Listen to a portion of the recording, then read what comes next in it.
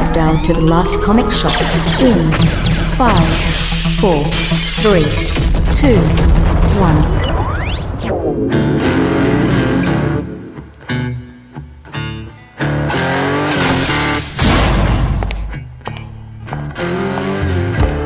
Nobody knows the last comic shop.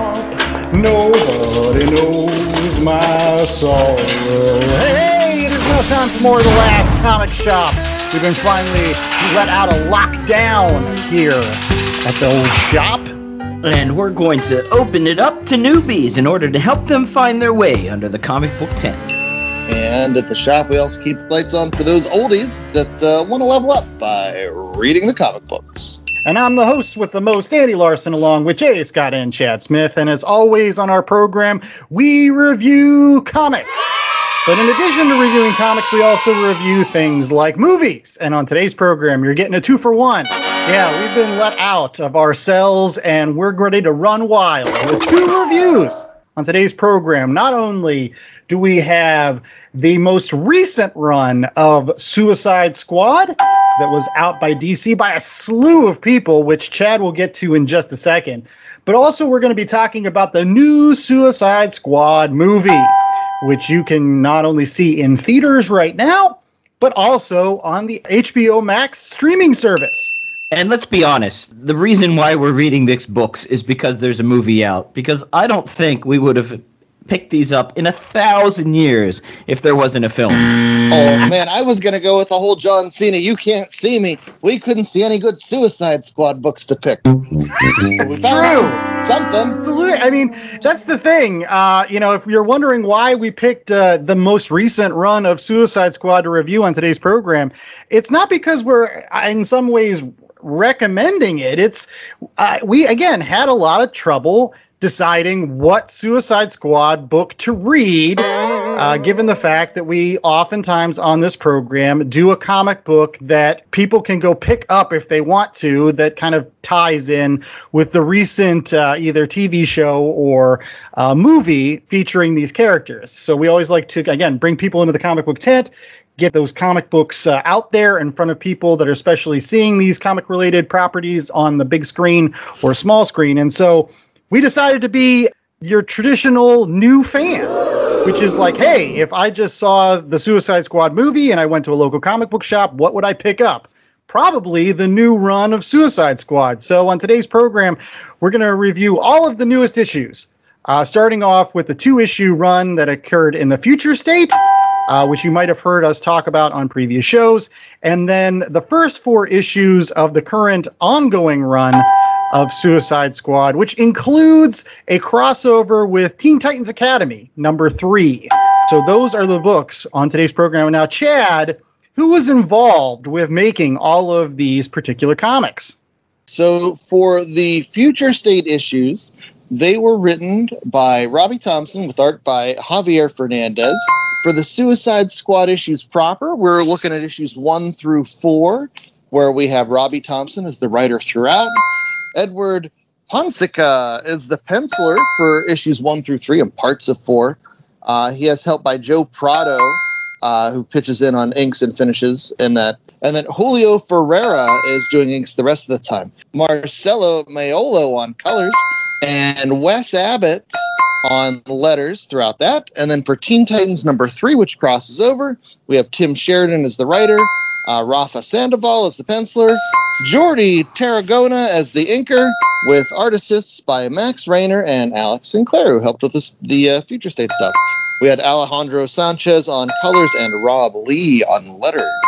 The one creative thread throughout all of these myriad of creators that worked on this particular series is Robbie Thompson as the writer. Now, Chad had an opportunity to talk with Robbie last year at C2E2, right before the COVID lockdown in Chicago. And when you got to talk to him, Chad, did you get a feel for this book or any of his other books? So Robbie Thompson, a super nice guy. It's nice to meet somebody that still plays Words with Friends. That was my first impression. But I didn't realize that he worked in TV, but starting with season 7, he worked on Supernatural, he worked on Jericho, he worked on the Human Target TV series.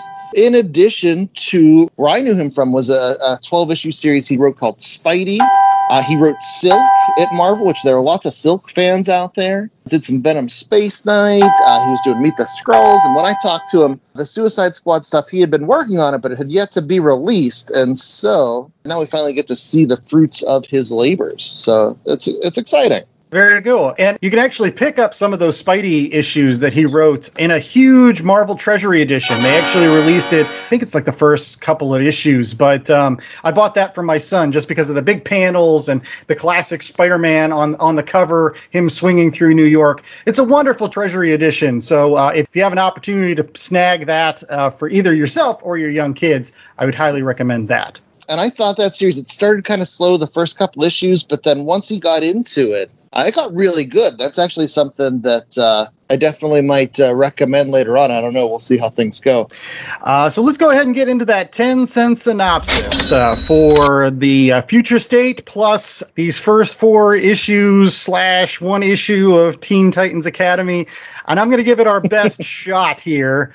So the Future State stuff, I think it happens on Earth 3. And honestly, the whole story was kind of confusing to me. I think it had to deal mostly with the Suicide Squad trying to fight some sort of weird version of the Justice League led by Connor Kent, who you might recognize or remember as being one of the 4 Supermen that came out of Reign of Supermen after the death of Superman way back in the 90s. He is, of course, the Superboy that wore the leather jacket and had the shades and eventually became a really important member of Young Justice.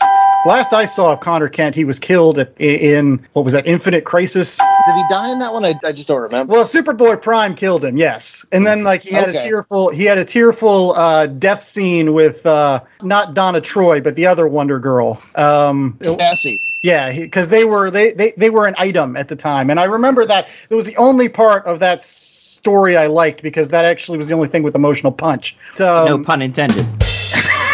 That's right. And I think at some point they retconned him, so he's now a clone of Clark Kent and Lex Luthor. So he's part Superman, part Luthor. The Suicide Squad, led by Peacemaker, who seems to be the new freshness, thanks to his John Cena star turn. That's right. He's leading a group of Suicide Squad members to basically take down Superboy's Justice League. And I don't know, Amanda Waller plays... It was really weird. I honestly didn't understand most of it. But then you kind of switch gears into the actual Suicide Squad book, at which point, again, Amanda Waller is putting together a new Suicide Squad. She's a lot more ruthless than I've ever seen her in any other series before. She basically looks at every single member of her team, including Peacemaker, as just an asset, a weapon, somebody that can be killed at a moment's notice. Rick Flag, who has been a long-time supporter of what the Suicide Squad is trying to do, obviously has problems with this, and she neutralizes him. So you don't even have Rick Flag in this anymore. It's really Peacemaker leading this group of, I hate to say it, jabronis, because most of them I've never heard of. First, they go to Arkham and try to break out Talon, who some folks might remember from the Court of Owls series, Scott Snyder's Batman run. He's been the big breakout into the Rogues Gallery. And he's kind of crazy now, or he's pretending to be crazy, whatever. Who? That's right. Who? But everybody else dies except Peacemaker in getting Talon, and so they bring him back. And then they go get other members of Amanda Waller's team, including trying to get Bolt, who's a member of the Teen Titans Academy, a young speedster,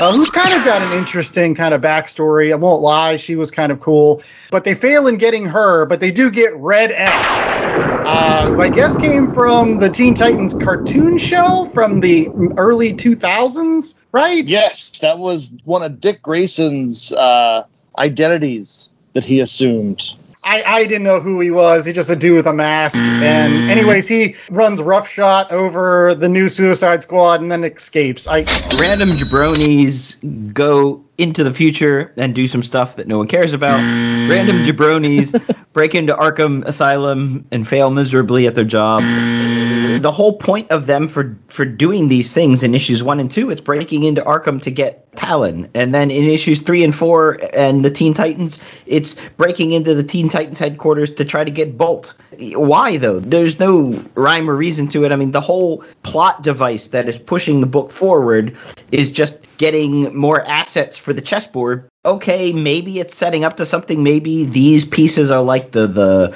rooks and the knights and everybody else who's been dying off, or the pawns.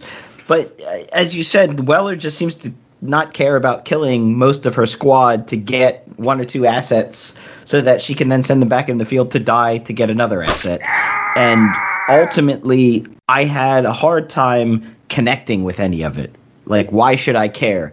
And I will just point out, this is the 3rd week in a row we've read a book about some random jabronis that I've never heard of before and don't care about.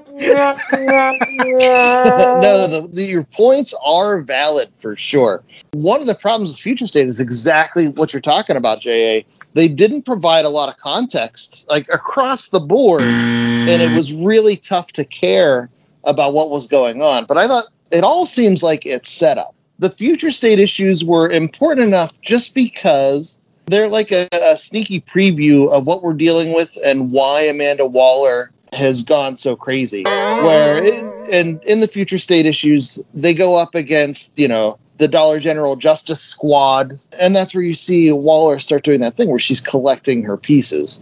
And as we were reading this, I was like, boy, this is the mehiest book to ever meh. Like, it just seemed real slow, and as you mentioned, the ton of characters in here, and they're not particularly memorable. They're not particularly well designed either. Like some of the costume designs, they just seem kind of blah.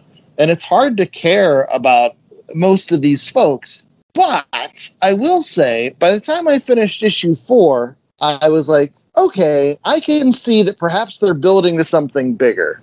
And this is a series where I feel like maybe if I followed it out through like 12 issues and they got through their first big arc they're working towards, that maybe the payoff will be solid. But as it stands, the chunk we read, the first big story, you don't care about anybody. And I don't, with the Superboy stuff, I have no idea what's going on with Superboy, why Superboy's been kidnapped by Amanda Waller. The last I remember, Superboy was in the Jeff Johns Titans reboot. He's fine, he's a superhero there. And then they brought him back for Young Justice, when in the jacket and the glasses, like he was in the 90s style. And I didn't follow that book through the end, so I don't know what happened there. But it's just like, the characters that I do recognize, I don't recognize. Like, what the hell happened? And why is nobody telling me what's going on? Like, give me some morsel to cling to care about these guys. And the other side characters that they set up, there's one guy who looks like cross between the Punisher and Boomerang, Superior Foes series. Of course, he's dead within 2 issues. Like, who cares?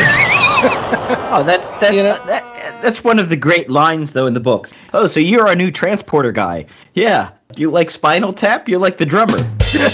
Exactly. But yeah, I started to care a little bit about these characters by the time we got through issue 4.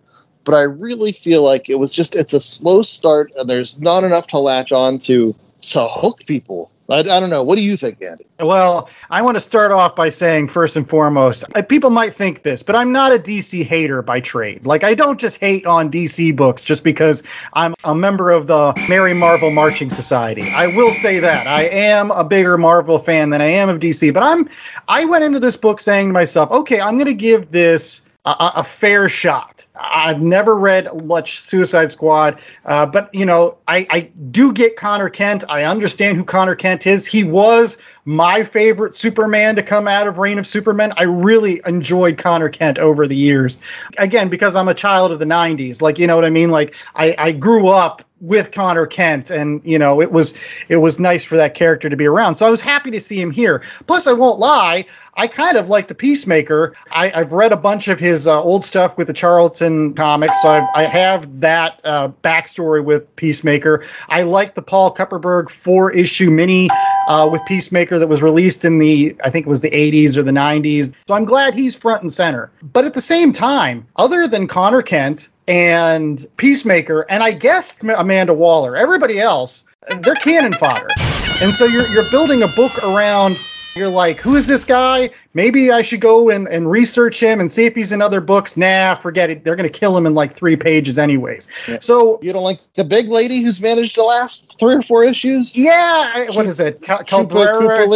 I can't even remember her name. But she is cool because she's got that startings of a Booster Gold, Blue Beetle relationship with Talon where they kind of hang out together. And that's a kind of an interesting little dichotomy. Slacker jobbers that are just there, just being like, I don't know what's going to happen next, but let's hang out together and talk wise. And I'm like, okay, I could get that. So basically you've got a core group of about 4 characters plus Amanda Waller, and everybody else that shows in and out of this book, again, is cannon fodder. And I'm sorry, as a new comic book fan, if I was coming into this book, I'd be like throwing a bunch of characters that I don't know who they are, and turns out that I don't need to know who they are. Why should I care? Why should I care about anything that's happening in this book other than it seems like Amanda Waller is psychotic and willing to kill anybody, and that seems to be the overarching story. To piggyback off of that, too, is not only do you have the general Suicide Squad ethos where characters don't matter, but now you're dealing with multiverses. And you have, Amanda Waller going to Earth 3 for her characters. And, and I worry about the MCU with this as they're heading into the multiverse. As soon as you have multiple versions of characters, things get more and more watered down. The more generic versions you have, it's like, oh, why should I care about this character when there's infinite multiverses out there? They could just grab another. This book, I think, is doubling down on the fact that no characters matter. It's tough as a reader to care. To add to that, and I don't mean to dump on it, but there's not a lot of backstory either. So if you're coming in as a new reader and you're trying to find your legs and figure out what's going on, you don't know what any of these people's motivations are. I mean, except for the fact that they've got a bomb in their neck that's going to explode, maybe that's it. That's the point. You don't need to know about their motivations because their motivation is don't die.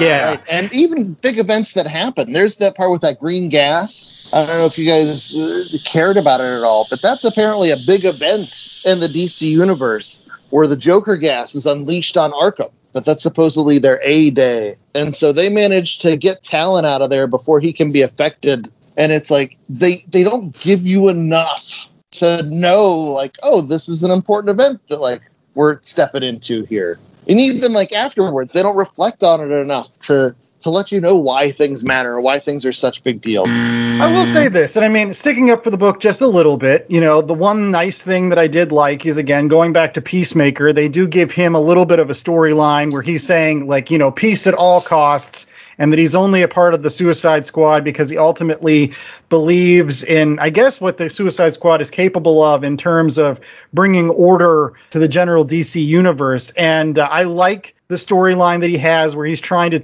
secretly take down Amanda Waller. That pretty much everybody thinks that she's crazy. And so he's trying to lead a little secret revolution from his laundry room headquarters. Make sure that you get your change, folks, and your Downy sheets. It's fine. And I also like him butting heads with Superboy. Again, these are 2 characters I actually do care about. And I like the fact that they're not on the same page and they're kind of butting heads all the time. And he's, calling him Boy Scout and all this other jazz. But yeah, other than those things, I think to J.A.'s point, it's just, let's go get assets to kill them. Are you just trying to build your perfect team? Is that what you're trying to do? It's like Running Man or, something where it's just we're just going to kill all the contestants until we get the best of the best. And then we're going to make a squad out of those guys because they're the ones that survived long enough. If you're doing that with a comic book series, I'm sorry. You're going to lose readers because nobody's going to care about the buildup to the team you actually eventually get. And to piggyback on that, it crosses over with the Titans Academy, which is doing a very similar thing where they're introducing a ton of characters And I feel like Titans Academy is doing that job slightly better. Not well, but slightly better. Let's talk about that a little bit, because that was one of the sort of takeaways from this series that we read that I actually liked. I liked the character of Bolt. I liked that she wasn't just sort of a vanilla comic book heroine. She had a nice backstory. If you don't know, Bolt is from Australia, and early on she lost her legs, so she runs around in those blades like in the Paralympics. But she doesn't always walk around. Sometimes she has regular prosthetic legs. Sometimes she goes around in a wheelchair. And so that was interesting and nice to see something that is different, but not played up in a way that is like it's a hindrance or a handicap. That's just her thing. And I felt that it was earned. The way they did it, they didn't make a big deal out of it, but they told you enough so you had the backstory and you could understand why she was the way she was. Right, how her parents basically gave her to mobsters. They ended up taking her legs. Yeah, it reminded me of the best of New Mutants, when New Mutants was getting started, you know, the first couple of issues where you're getting backstory on all these new characters that Marvel was introducing, all these new young teenage mutants. But I felt that she's the only one that had any of that. The rest of them were just sort of facsimiles of something, kind of just there. The character I had the most problem with was the X guy. I was like, what is this, Deadpool? I mean, He was the most Rob Liefeld-y character out of all of them. Here comes Red X. He reminded me of like a comic book character I would have made in the 90s that didn't matter what you threw at him, he'd always have some way of getting out of it. Oh yeah, definitely like the Snake Eyes style, like the master of everything. And that's actually, I picked up the Titans Academy. That's been the big mystery throughout that series, is who is Red X? There's a really good issue that follows, and it has Steve Lieber on art, but they have the Bat Squad that goes in and tries to deduce who the Red X is. But they do it in a way where it's not just all action and punching, and like there's some pathos in there, there's some humor in there, and they do a better job than you get at for any of the characters here in Suicide Squad. Well, let's go ahead and get our grades so that we can get to that movie review in just a few minutes. So, J.A., what is our rating scale for these issues of Suicide Squad? Oh, this one's easy, and you'll love it. 1 out of 4 neck bombs. No, it's fitting because, gosh, again, other than a couple characters, I wish most of these folks were neck bombed because I didn't care about them at all. Chad, how many neck bombs are you giving this thing? Okay, so as much as I've ragged on it, like, we didn't talk about the art in this book. The art is pretty solid. It has that style that's a little bit more realistic in nature than I usually gravitate towards. But I thought Eduardo Ponsica, whose name I struggle with, I apologize, but he's doing a really solid job on art. And I feel like the story, as it went on, I felt like it was picking up.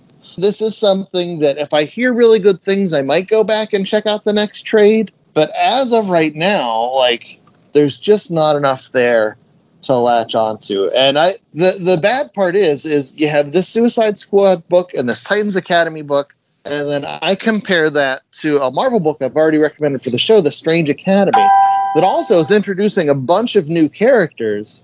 But the thing with Strange Academy is they're focusing on those characters. They're not throwing them into crossovers 3 issues in, like that A-Day situation. They're letting the characters breathe and grow there. Whereas here, you can tell DC, they have that thing where they're trying to rush things. And you want them to slow down. Great storytelling takes time, and they're just not doing that. But at the end of the day, I think this has potential, but it's not there yet. I'm going to give it 2 out of 4 neck bomb disposable characters for the Suicide Squad thus far. All right. J.A.? Yeah, so, I mean, if we're doing neck bombs, it should be like 10 neck bombs. We should blow them all up, right? We shouldn't care. That's a bad thing. I see what you're saying, Chad, and maybe this has sort of a Hickman-esque quality where they're building towards something that might be interesting. Like, I have to admit, at the end of issue 4, where the cell door to Flag jail cell who had been locked in there in issue 1 was open and he was missing. I was like, ooh, that's kind of intriguing. I wonder what's going to happen because now Flag is out. So maybe it's building towards something, and maybe it's one of those long haul things that you've got to wait, get some perspective, and read as a chunk in like a proper trade. As someone coming to the comic book fresh and new and without any idea of what Suicide Squad is, or having read other Suicide Squad books, it's just confusing. And the plot wasn't very interesting to me. The writing was okay, but the plotting was just sort of plodding. I would have to give it 1.5 neck bones. Wow, and I think I'm going to echo that sentiment. I think this is a 1.5. And I primarily say that because, again, on the Last Comic Shop podcast, we always like to try to get folks into the comic book tent by saying, hey, go out and read this comic book series, especially if you've seen some sort of tie-in movie or TV show. And again, the Suicide Squad movie with the James Gunn directing, it's going to be huge. So, I mean, I've often said that, like, they should give comic books away at movie theaters. If you go see a movie, you know, you should be like, here's the comic book. I wouldn't give them this Suicide Squad. And that's not a dig on Robbie Thompson. I think Robbie Thompson's an excellent writer. I think he has written some really great stuff in the past. I did enjoy his Spidey run and some other books that he's done.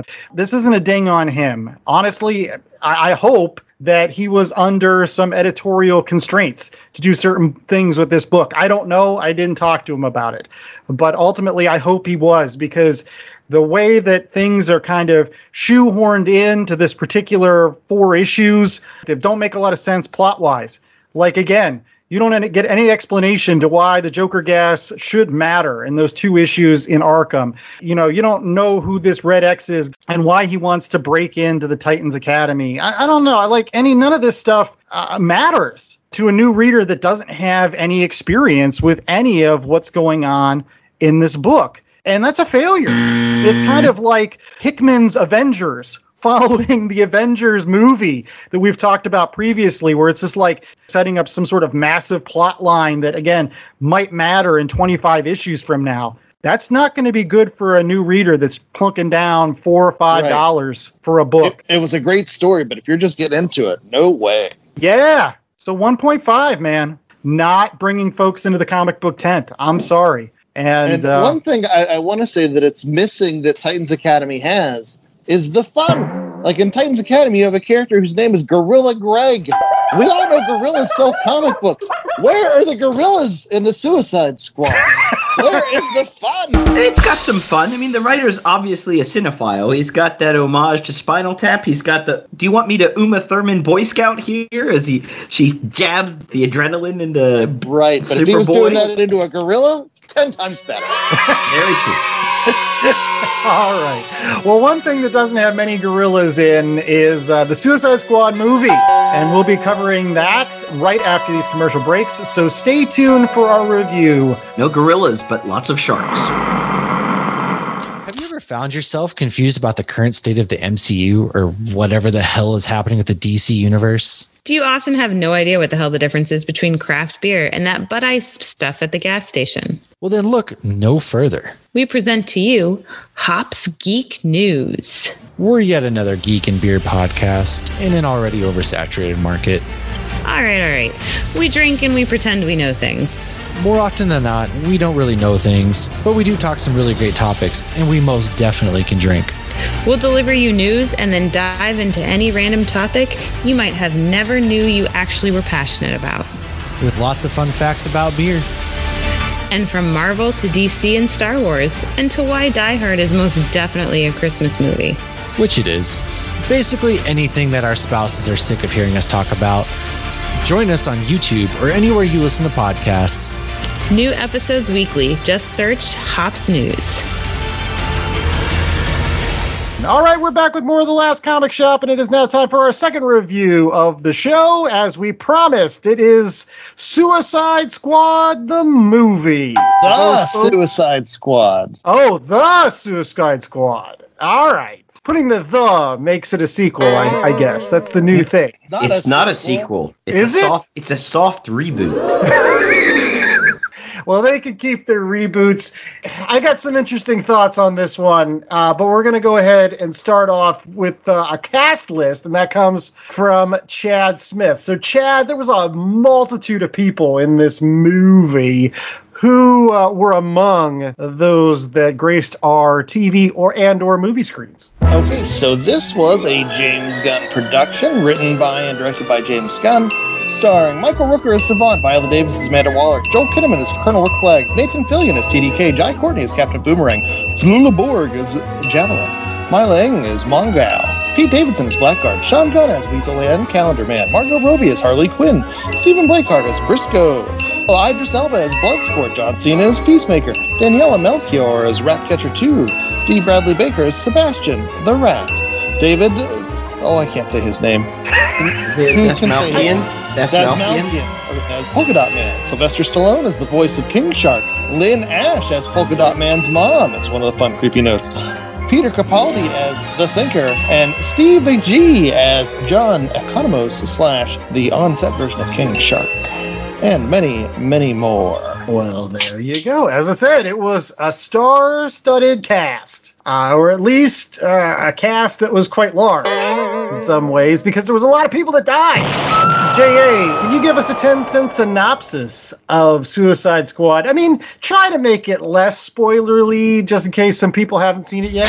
Everyone knows the basic setup of Suicide Squad is that they're these bad guys that have a chip implanted in the back of their neck that'll blow them up if they go off script, and then they're pulled out of prison and go on these missions where they're most likely going to die, and if they don't die and they pull off the mission, they get reduced time spent in jail. So with that setup, their Suicide Squad mission, should they be forced to accept it, is they have to go to the island of Corto Maltese, which is the DC Universe equivalent of like some Central American hellhole, to get these computer disk files on this horrible research that's been taking place there.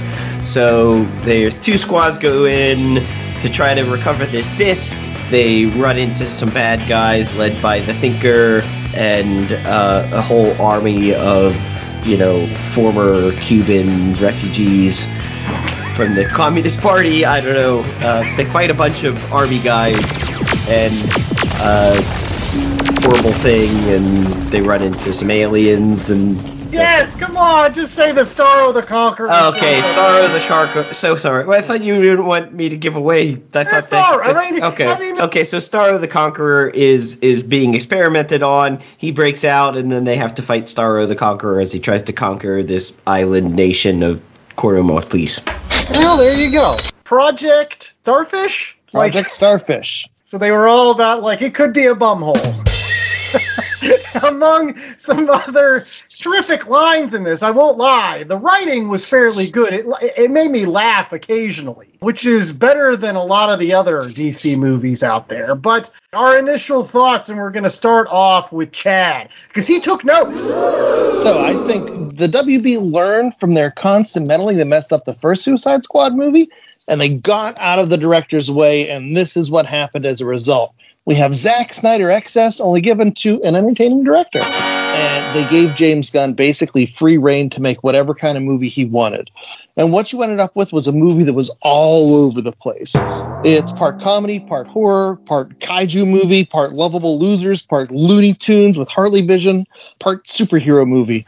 There's so much blood, so much horrific violence. The Warner Brothers name is spelled out in blood spray at the very beginning of the movie, and that lets you know exactly what it is you're getting into. Comparing it to James Gunn's Guardians of the Galaxy, this was like Guardians of the Galaxy if you subtracted some of the heart and added more like trauma-level gore.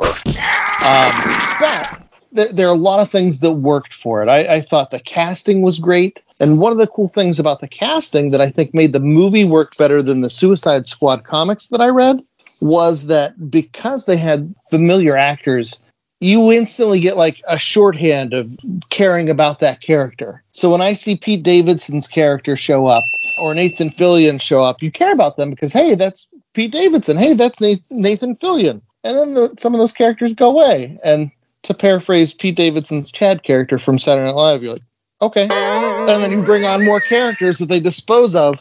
And it's fine because, like I said, you have that shorthand. You care about the actors, so you care about those characters for that brief moment. While it is horrific with the violence and the gore, and there's that part of me that's of a mature adult that's like, this is way over the top and out of line. There's also the part of me that's like, no, this is kind of awesome. Did you see that guy's head just sliced clean off of his brains falling all over the floor? And like when Harley Quinn, she runs the gauntlet, killing person after person, but you see it and call it Harley Vision. There's like cartoon birdies and flowers and instead of blood spray and all that stuff. That was great. And then with Polka Dot Man was the best part for me. I just pretend these people are my mother and then I kill them. And they would show all the characters on the screen in the form of Polka Dot Man's mother. And it was the funniest thing I've seen in a movie ever, I think. There's a lot going on here that I found entertaining. But yeah, at the end of the day, because everything's so disposable and everything's so over-the-top gory, it's hard to care as much as you would about stuff that's worth caring about. And let's not forget about the mid-movie dance/drinking scene where they're in the bar. Oh, yeah. Polka Dot Man is doing his John Travolta, surrounded by his mom. There you go. That's the hidden Guardians of the Galaxy cameo with Mantis making a sneak appearance in there. Yes. Or in that scene. I think I'm going to go next because I think I can't decide whether I like this movie or not. And I think it's because of all the reasons you kind of named, Chad.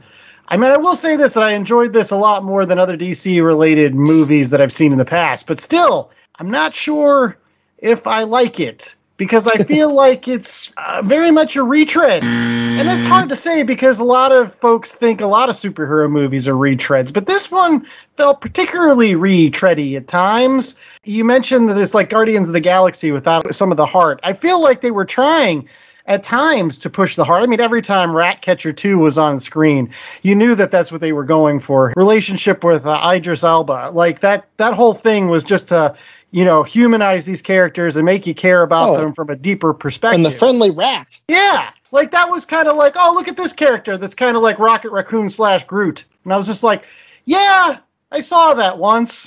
It's called Guardians of the Galaxy, and it worked better there. Even like at the end where there's like this terrific little scene with Ratcatcher 1, and he's like, oh, the rats, they end up being the Deus Ex Machina at the end, these armies of rats to defeat Starro. And I gave it away. But anyways, he was like, even the smallest creatures have a part to play. And you're supposed to feel something there, right? You're supposed to be like, oh, that's so wonderful. But I'm sorry, after 2 hours of just blood and gore, like my wife, she had to stop watching it because she was like, this is just way over the top. This is just too much. This is not pleasant at all. Like, I get it that there's supposed to be violence in some of these superhero movies, but this is just yucky. And I was like, yeah, you're right, it is. And so it was hard for me to balance between the yuck factor and the heart factor. I was just like, so what kind of movie are you going for? And I didn't buy Rick Flag at all. Like, Rick Flag was terrible the whole time.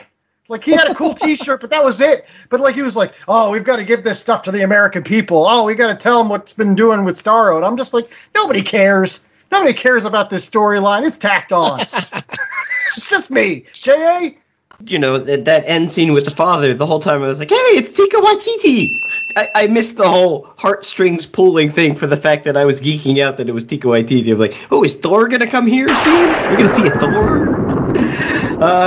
And then, parts of the movie I was like, hey, it's that guy from Guardians of the Galaxy. Hey, it's that other person from Guardians of the Galaxy. There are a lot of Guardians of the Galaxy people. It was just a meh movie for me.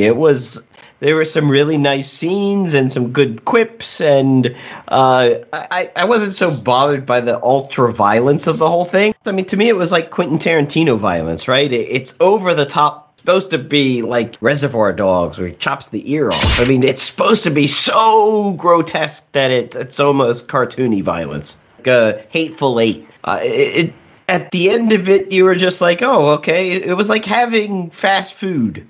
Sometimes you have a really nice fast food lunch or dinner because you haven't had fast food for a while. And other times you eat fast food and after it, you're like, yeah, I'm not really full. It was okay. I guess. The fries tasted kind of good, but did I really need to have that quarter pounder with cheese? Maybe not. Probably not. No, I totally agree. This is definitely empty calories. You know, you have all the violence, you have all the stylization, and even some of the camera work and stuff that was visually innovative.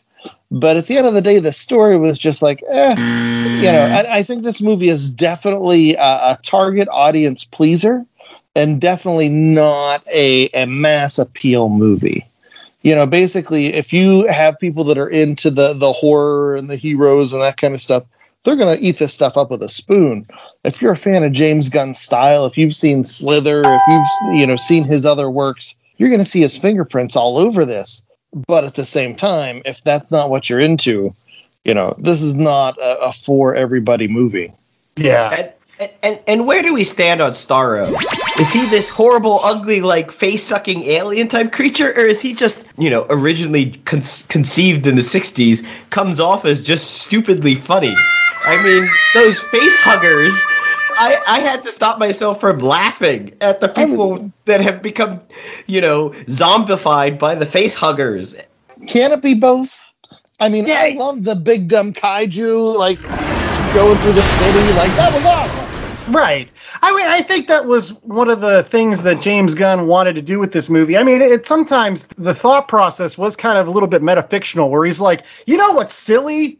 Starro. Let's put him in my movie because he looks silly. Just like Peacemaker, for example. Let's have Peacemaker show up and be John Cena. Yeah, he looks silly, but we'll have John Cena, who's naturally charismatic, play him. So therefore, you'll be like, okay, his helmet does look like a toilet bowl or something. And he is going to eat a whole bag of dicks if he has to. It's true.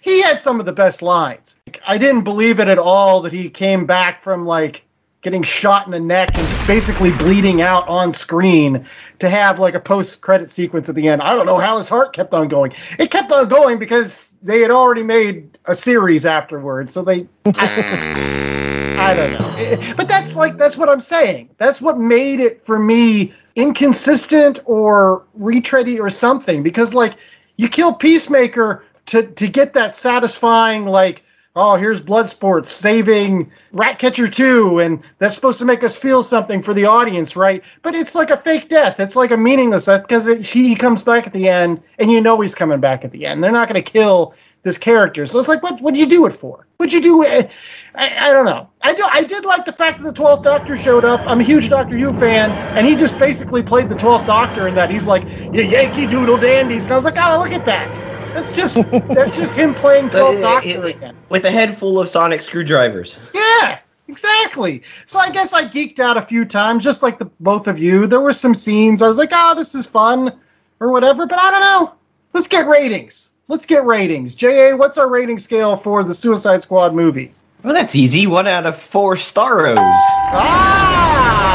How many Starfish are you giving this particular movie, Chad? So I enjoy James Gunn. At the same time, I was just listening to our Jack Kirby show, and we had talked about how Jack Kirby works so much better when he had somebody to collaborate with. And while I love James Gunn, I love James Gunn's style, I feel like James Gunn with Kevin Feige makes a much better team, and you get a much better result than what you have here. Just like with the Jack the King Kirby. The stuff with Stan, was a little bit easier to palate than the stuff that he did in his solo career. But with all that said, like, I enjoyed the excess. This harkens back to crappy movies you would rent at the video store on Friday night and watch with your buddies and be like, oh, hoot and holler at the screen, that kind of stuff.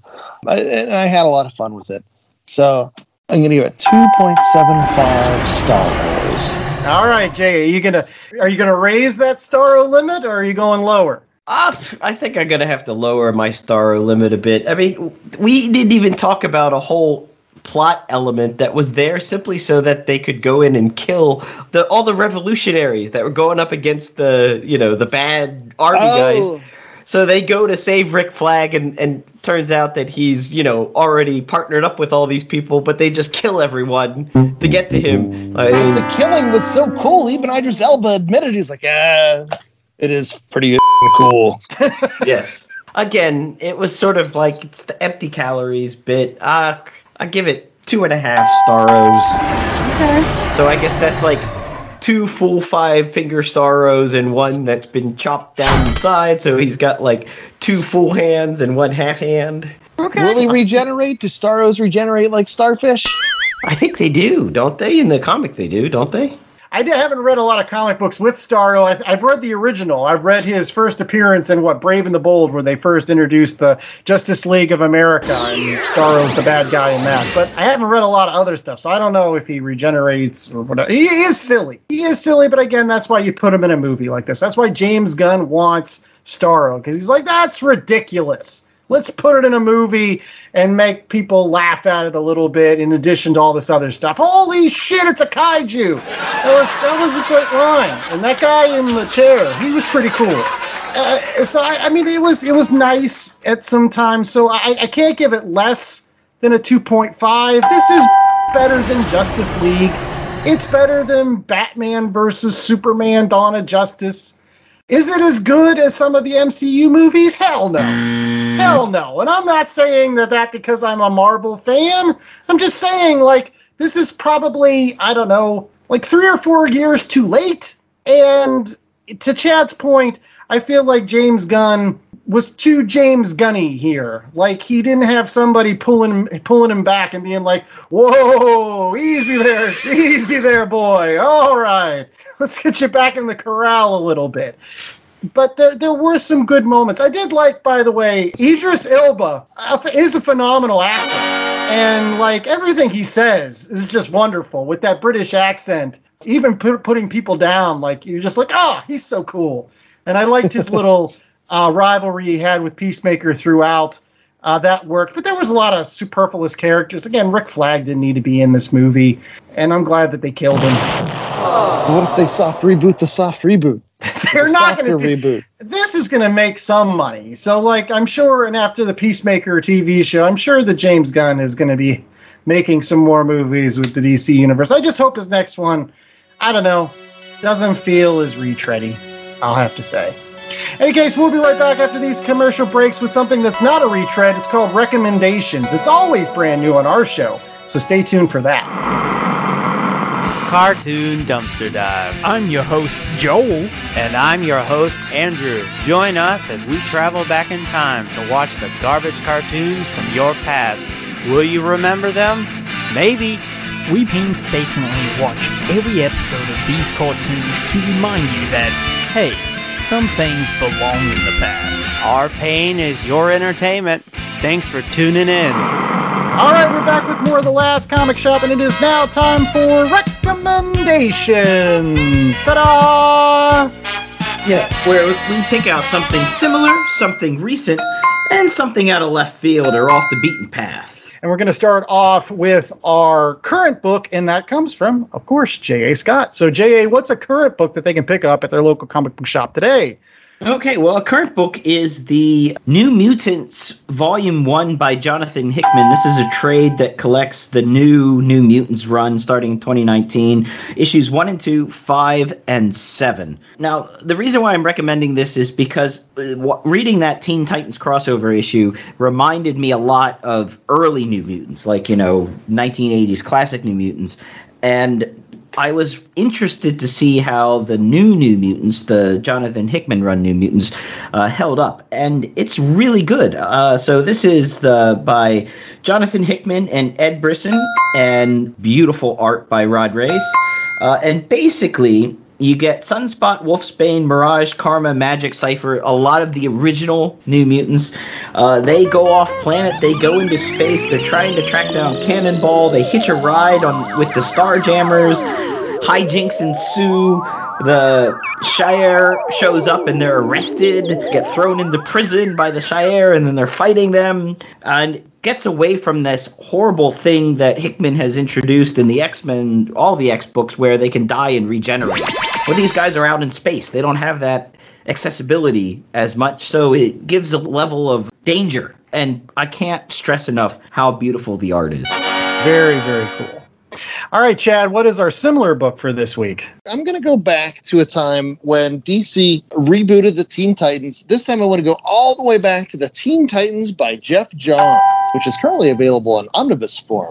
But basically, they took a handful of characters from Young Justice, including Tim Drake, Connor Kent, Cassie Sandsmark, the former Impulse who became Kid Flash, and joined them together with the Marv Wolfman and George Perez Teen Titans. It ran for a couple of years, was a really great series, and then unfortunately it fell victim, I think, to DC and their continuity fixes and pulling pieces like Connor Kent off the board and fast-forwarding things to 5 years later, 1 year later, that kind of stuff. But it was a great story with tons of heart, and you had characters facing down future versions of themselves. And what's scarier for teenagers than looking at the future? And like Tim is staring at himself as the Batman, like the stark, brooding Batman character.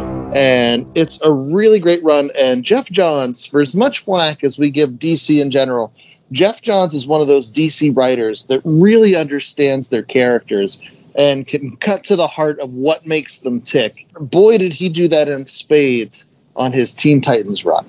So you can get it. The Omnibus is the big one, but they also have his run broken down in a couple of different trades out there. But it's Teen Titans by Jeff Johns. It makes great use of all the teenage characters and the classic Titans characters you know and love. It melds them together. It's a really great book. Very, very cool. All right, I've got the out of left field pick this week, and it's similar in the fact that it stars villains. You know, the Suicide Squad, they're supposed to be villains or whatever. And this also actually ties into a show we did 2 weeks ago when we talked about the superior foes of Spider-Man. And one of the comic books that I said that, oh gosh, we should review on this show or do something with was a fantastic book called Spider-Man Spirits of the Earth, which was by Charles Voss. And it's included in a terrific epic collection called The Return of the Sinister Six, which collects issues 334 through 350, as well as Spider-Man Spirits of the Earth. And really, for your money, I can't think of a better Amazing Spider-Man epic collection to get, just because it's got so many really, really great stories. And maybe that's just because I'm biased, because these are the Amazing Spider-Man stories that I really came of age with. This is really the Eric Larson run on Amazing Spider-Man. Yeah, I had some issues of the Todd McFarlane run of Amazing Spider-Man previously, but it was really with Eric Larson's run that I started getting issue after issue after issue after issue and really became a collector of Amazing Spider-Man in those early 90s. So you get some great stories, not only the Return of the Sinister Six, six-parter, but you also get the Powerless 3-issue story where Spider-Man loses his powers for a little while and has to battle some other major foes without his superpowers to save Black Cat. You also get an awesome 2-issue story with Venom on a desert island. The covers alone for those books. Yes. With the slobbering tongue of Venom, like a mile wide, and he's holding up a skull of Spider-Man. Plus, you get a neat little story with Spider-Man and Dr. Doom, which a lot of people don't realize that initially Dr. Doom was supposed to also be a part of Spider-Man's Rogues Gallery. He showed up as early as Amazing Spider-Man issue number 5. And I know in the 80s, when I was growing up with Amazing Spider-Man on TV and cartoons, Dr. Doom played a huge part in some of those cartoons as one of Spider-Man's main baddies. So it was kind of neat to have Dr. Doom show up, even though Spider-Man's way outmatched compared to Dr. Doom. And he's kind of just there because he wants some revenge on Black Fox or whatever. But regardless, I remember all of these stories, and reading through this epic collection really brought me back to a golden age of Amazing Spider-Man for me. In some ways, I enjoyed Eric Larson's art on Amazing Spider-Man even more than Todd McFarlane. And so I'm just a big fan of this run. Plus, you get that Spirits of the Earth, which is super neat and very in contrast in terms of art styles, because that Charles Voss, everything looks beautiful, like it's all in watercolors with like massive castles and small Spider-Man. It's really wonderful where he goes over to Scotland and he's trying to stop the machinations of the Hellfire Club. So yeah, if you want a super cool Spider-Man, pick up The Return of the Sinister Six, Amazing Spider-Man Epic Collection. Again, they're like omnibuses in trade paperback format, so they're a little cheaper, but just have just as many great stories in them. Yeah, and we talked about the fun earlier. Michelini and Larson on that Spider-Man run, they knew fun. They knew how to enjoy Spider-Man's powers and his rogues gallery. It's just, that's a great run. Good pick. Yeah, that's when Spider-Man was living in Chelsea, right? And Mary Jane was hot Mary Jane with shoulder pads. And a perm that was just all and perm. Yes, she had red hair that didn't stop. That's right. And one thing that never stops is the Last Comic Shop podcast. We've got fantastic episodes coming out every single week. And how can you rate, review, and subscribe to our awesome show? Go out to www.lastcomicshoppodcast.com. It's a terrific place where you can find links to all of the wonderful podcasting platforms where you can find our show, including Apple Podcasts, Google Play, Stitcher, Spotify, iHeartRadio, TuneIn, and Amazon Podcasts, and a variety of other places. Did you say Mamazon podcast? Maybe I'm thinking of Mary Jane. And if you subscribe to any of our places with our podcast, make sure that you leave us a 5-star review if you love us. If you're a big fan of what we do every single week and bringing folks into the comic book tent, leave us some kind words. Tell us what we mean to you. We'll make sure to give that a shout out on our social media. That's right. You can find us on social media, on Twitter and Instagram at Last Comic Shop, on Facebook, Last Comic Shop Podcast. And yeah, we really do appreciate it. It really helps keep us going. So if you have the time and are so inclined, leave that review and let us know that you appreciate what we're putting out there. And all those social media links are available on our website, as well as our merchandise. That's right. We release new designs all the time, and make sure you stop back and check it out, because you never know when you might get a nice discount on a brand new t-shirt from the Last Comic Shop. Yeah, I really loved our minimalist one. That's my next t-shirt. I just have to pick which Heather I'm going to go with, because I also love those Heathers. The green Heather? I think he wants the Shannon Doherty Heather. There you go. And while we may be the Last Comic Shop podcast, we don't want to be the Last Comic Shop. So we encourage you guys to find a local shop near you. You can use the Comic Shop Locator at www.comicshoplocator.com to find a place where you might pick up The Suicide Squad, or Teen Titans Academy, or Spider-Man, Return of the Sinister Six, or The New Mutants by Jonathan Hickman and Friends, or Teen Titans by Jeff Johns. That's a good one. And also, don't sleep on that Spidey series by Robbie Thompson. That Marvel Treasury Edition has the first 3 issues. That's really good. The rest of it's really fun. You can find all that and more at your local comic shop. Absolutely. And make sure that you also pick up Strange Academy that Chad brought up earlier in today's program. We are actually going to be reviewing that in just a couple weeks. The whole month of September will be our Marvel month.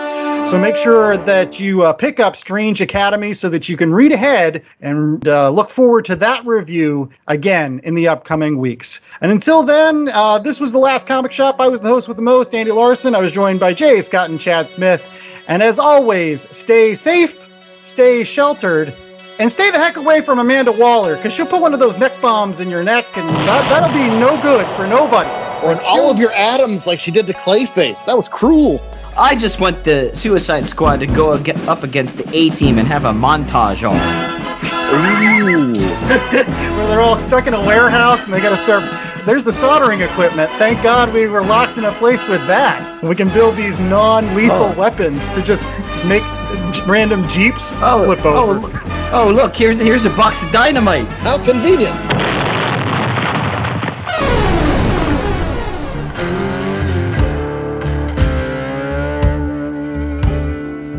The Last Comic Shop was a 2021 Black Angus production.